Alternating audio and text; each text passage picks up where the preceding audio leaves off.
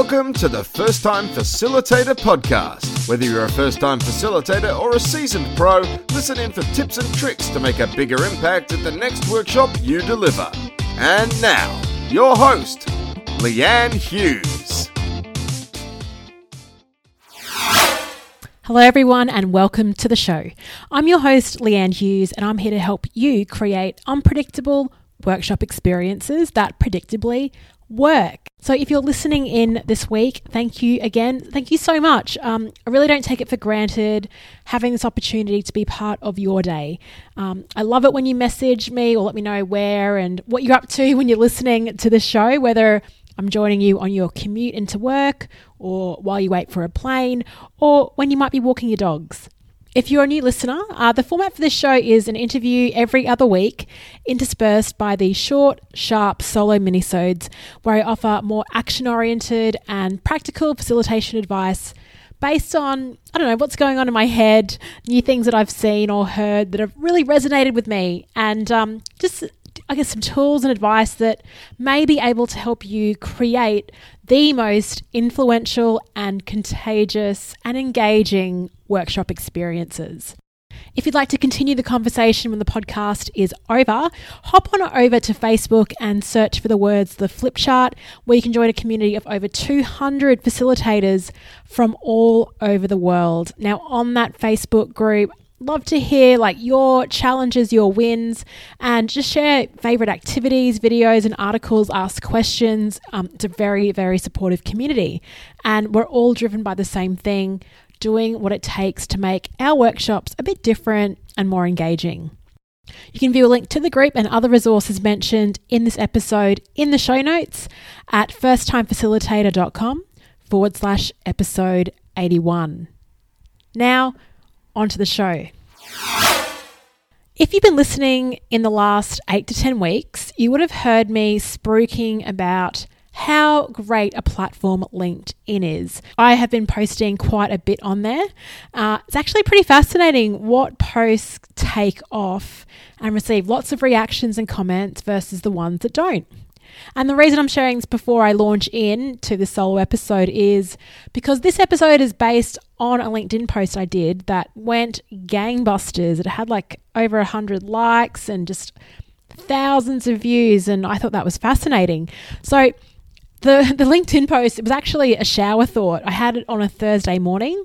I wasn't even going to post on LinkedIn that day, but I was reflecting on a few things. One of those things was my recent time in Hong Kong, which you would have heard about back in episode 79. And I also had someone ask me recently, hey Leanne, if there was one word that described your approach and what you find most important when designing and delivering a workshop, what would that word be?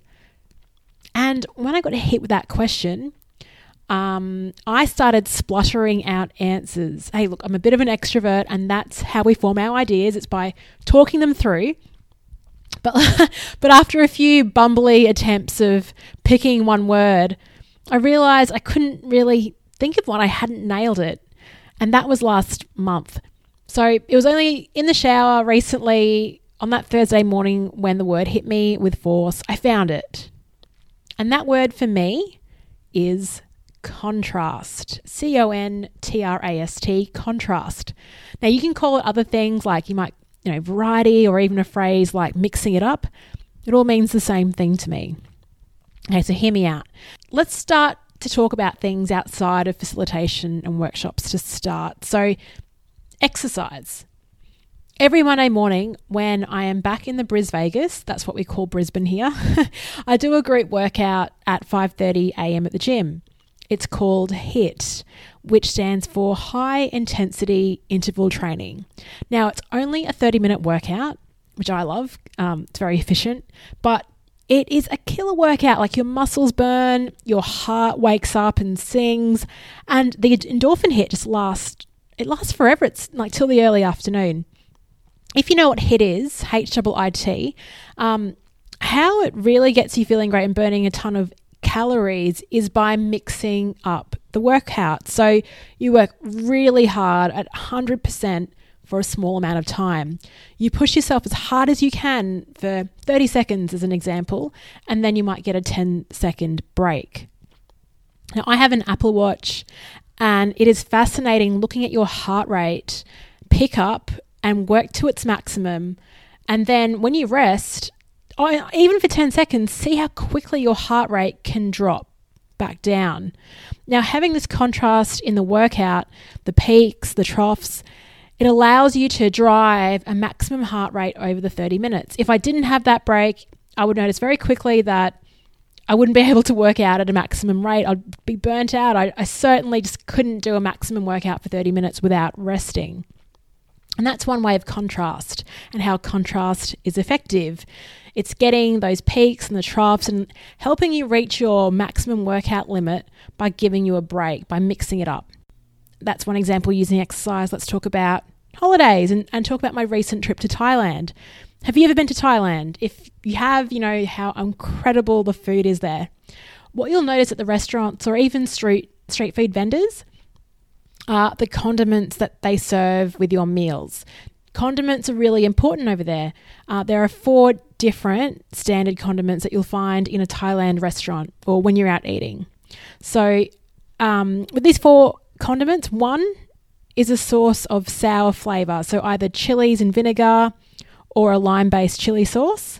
There will nearly always be sugar in a second condiment, and you may think this is because of the sweet flavour, but it's important to bring balance, and sugar is useful for enhancing and bringing out different flavours. The third condiment is usually a source of spicy, hot flavour, so roasted dried chilies or roasted chilies in oil. And the final container is devoted to fish sauce or soy sauce for salty flavour, for that salt. So why does this happen? Let's look at the 4 different elements. Sour, sweet, hot, salty.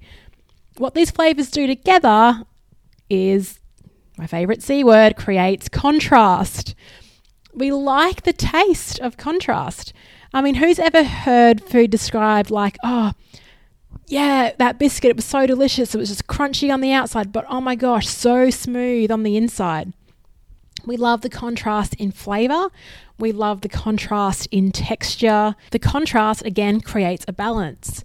It helps the food taste better. It helps us optimally perform in a workout. And these are just 2 different examples. I could draw the parallel of contrast across so many different industries and areas. Great movies have contrasts. The best stories have an element of contrast. The best TV commercials have contrast. So now let's draw this analogy back to workshops.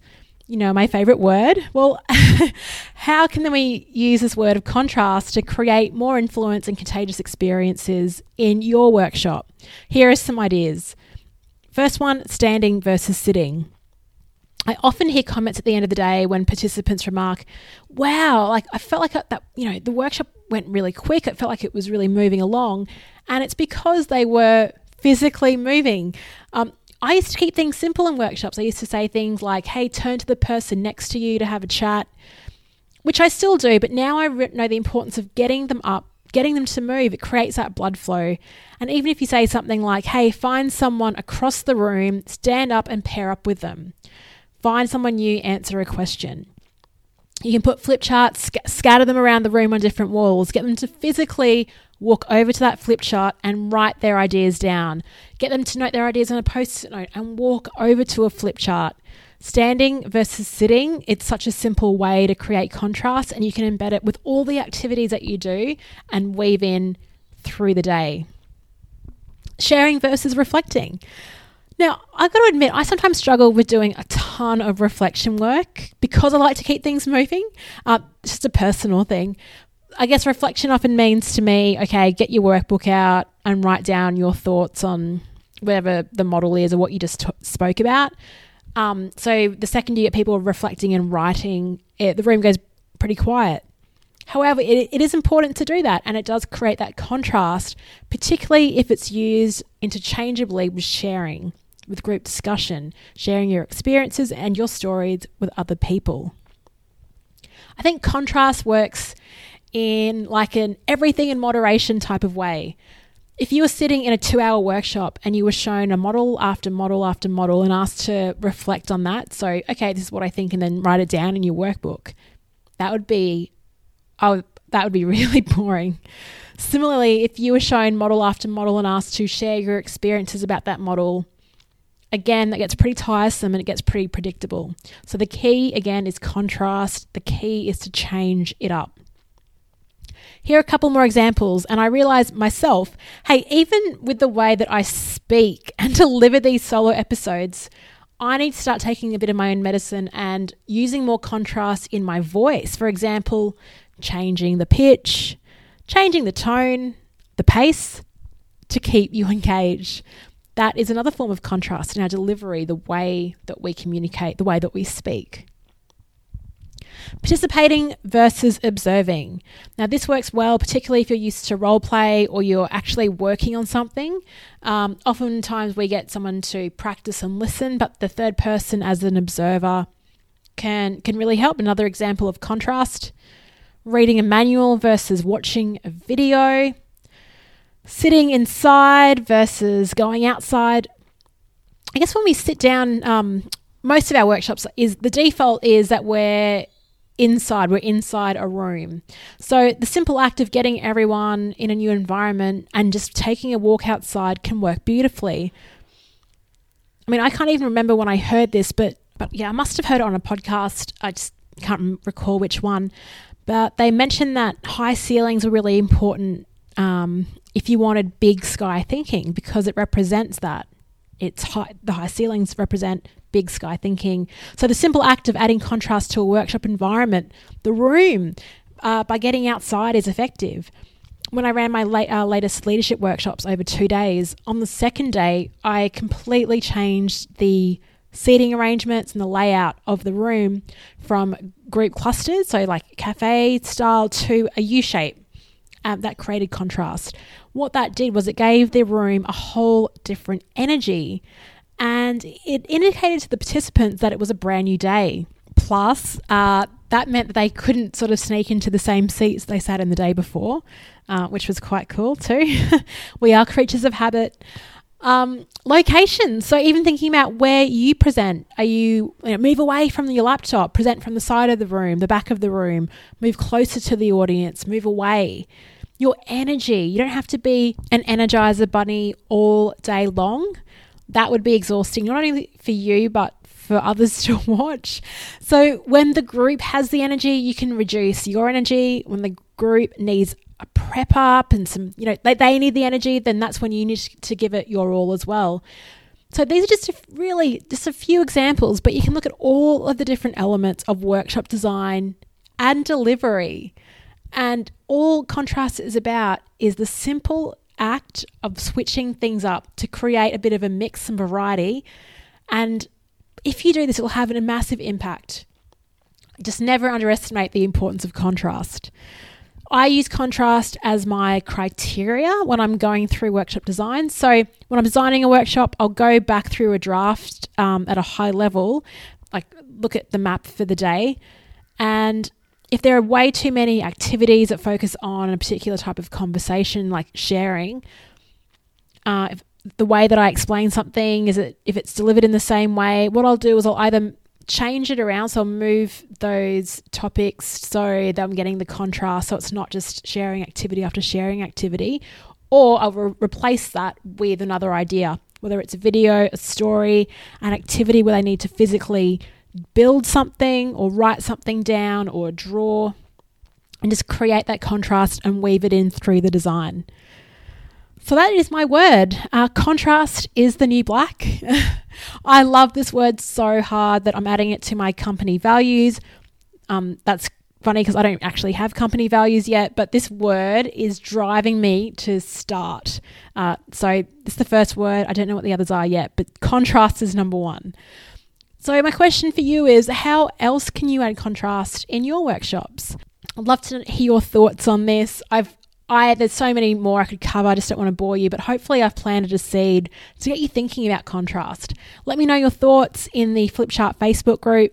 Shoot me a direct message on Instagram. I'm on there at Leanne Hughes, or connect with me. Shoot me a message on LinkedIn to let me know your ideas. And if you have a favorite word, a word that describes the way you approach workshop facilitation and design. Thank you again so much for listening. And just remember, contrast, contrast, contrast.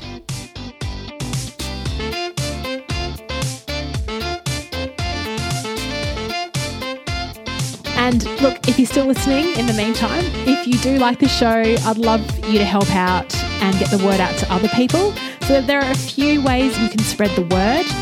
You can simply send a link to firsttimefacilitator.com or leave a rating and review in iTunes to boost the public presence of the show. Thanks, First Time Facilitators. Chat next week.